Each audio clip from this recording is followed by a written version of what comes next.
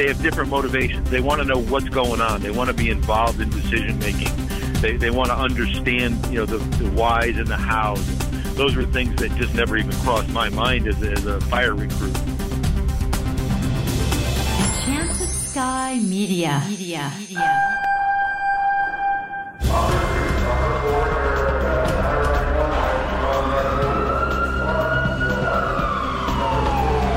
This is Code 3, the podcast for firefighters. Now, here's your host, Scott Orr. That's right, and I will not let Parkinson stop me. Thank you for joining me again. If you've had the opportunity to work with millennials, you know they're a very different kind of employee. And while I'm not saying you have to treat them like snowflakes, they have a new set of motivations. Our guest today is here to give us some insight on how to work with these young people.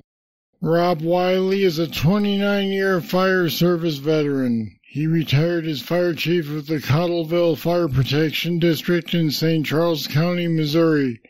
He's also served as a tactical medic with the St. Charles Regional SWAT Team for the past 19 years. Rob runs Catalyst Tactical Training and Consulting, which offers active violence response training for the workplace and emergency medical training. He's also VP of First Care Providers. And Rob Wiley joins me now to talk about millennials in the fire service. Rob, welcome to Code 3. Thanks, Scott. It's great to be here with you. I'm a big fan. Thank you. Let's start by defining our terms. What is a millennial? Well, it's kind of hard to nail them down. There's a bunch of different definitions out there, but in general, they kind of define millennials as people that were born between 1982 and 2004, give or take a few. That's about the closest I could come to a definition. And that comes from a really good book from Neil Howe and William Strauss called The Book of Generations, A History of America's Future. It had a lot of great information on it. How are these young people different as a group? Well, and I guess sometimes I'm even reticent to say that they're different people. Really what it is they have different learning styles, different motivation styles. It's not the traditional kind of top-down militaristic style that people that are old men like me came up in, where it was, the company officer or a chief officer came in and said jump and you said how high. These folks are, they have different motivations. They want to know what's going on. They want to be involved in decision making.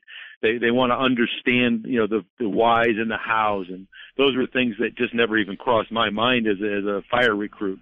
And I don't think there's anything really wrong with that, but it's something that we as the older folks who now find ourselves in charge of the shop have to understand and realize and make sure that we're giving people what they need, because after all, if you're a company officer, your people that work for you are your clients, so to speak, and you got to give them what they need to be successful. So understanding what their motivations are goes a long way to doing that. Now, is it fair to say that when you say jump, they say why instead of how high? Exactly. That's So, perfect. So in order to work with people like that, you've got to change how you act overall then, because you can't just say jump. You have to expect that they're going to want to know why from the outset. Right, exactly. And it's a change in mindset where you kind of have to understand yourself what the motivation is.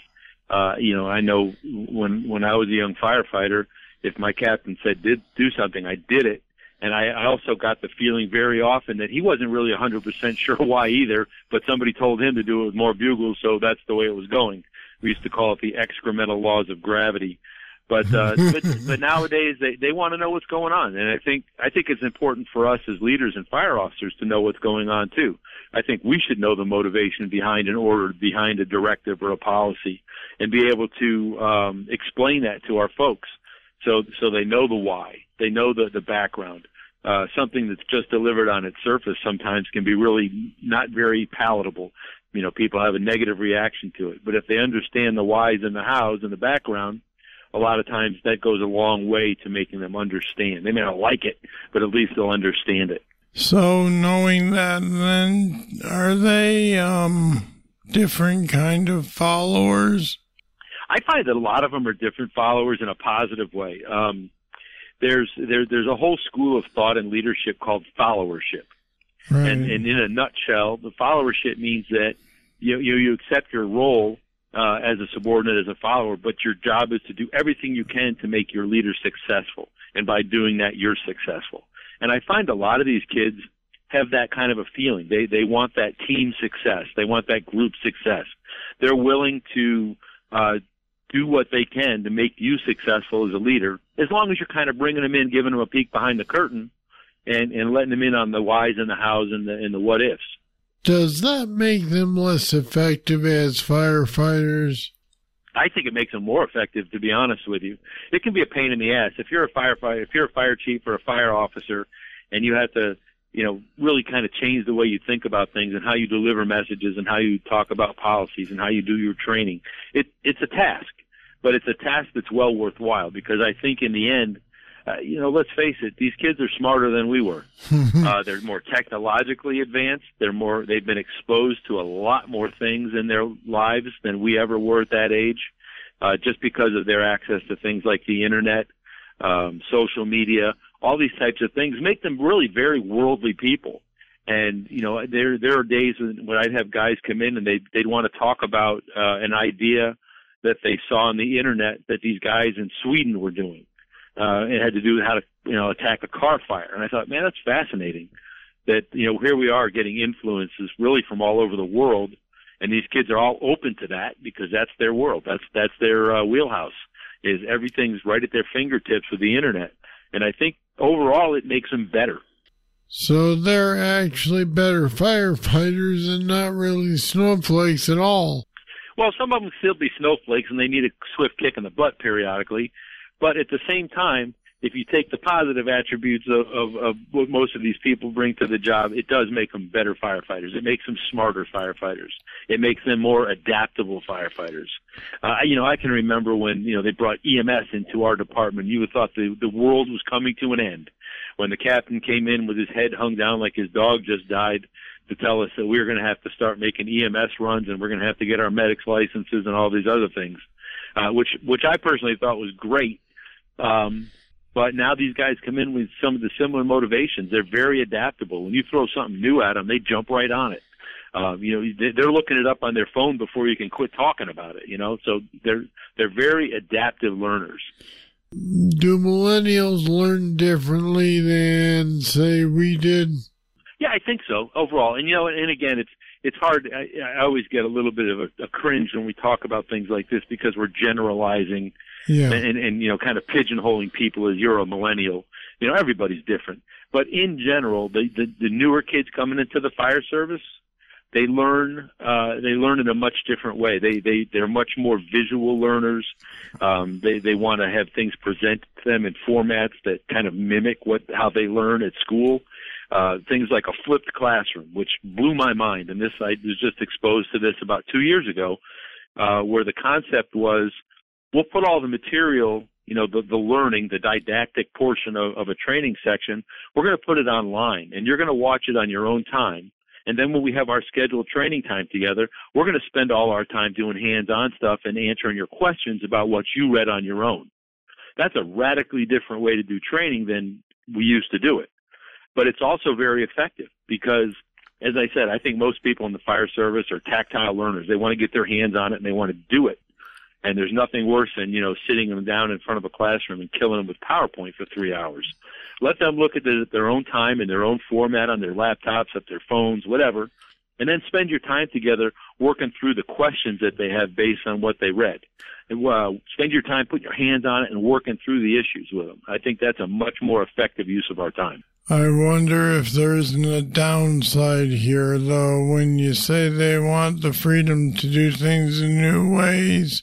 Isn't that asking for trouble on the fire ground? Well, there still needs to be guidelines. I mean, and I always say that, your job as a fire service officer is to lay down the rails. and make it perfectly clear that the expectation is that you stay between these two rails. Where you bounce around between those two rails, it's kind of open for discussion. I had mentioned in the article that I wrote, a friend of mine is a human resources director with a fairly large company, had what they called blue line, black line methodology. And the black line was what had to be done. And, at the end of the day, you've got to put the fire out. At the end of the day, you've got to save the person in the car accident. But how you attack those tasks, how you approach that problem, that's what they consider the blue line. That's where there's some allowable creativity, if you will, to attack the problem. Now, again, it has to be done in a supervised manner. It's not something I would ever suggest. The first time you want to try something is while there's somebody hanging upside down in a car that's on fire. These are things that need to be worked out in training, things that need to be practiced. So it's not spontaneous per se. But I think giving people the opportunity to be creative and to innovate and to improvise is a strength that most people in this business have. And it's been stifled for a long time.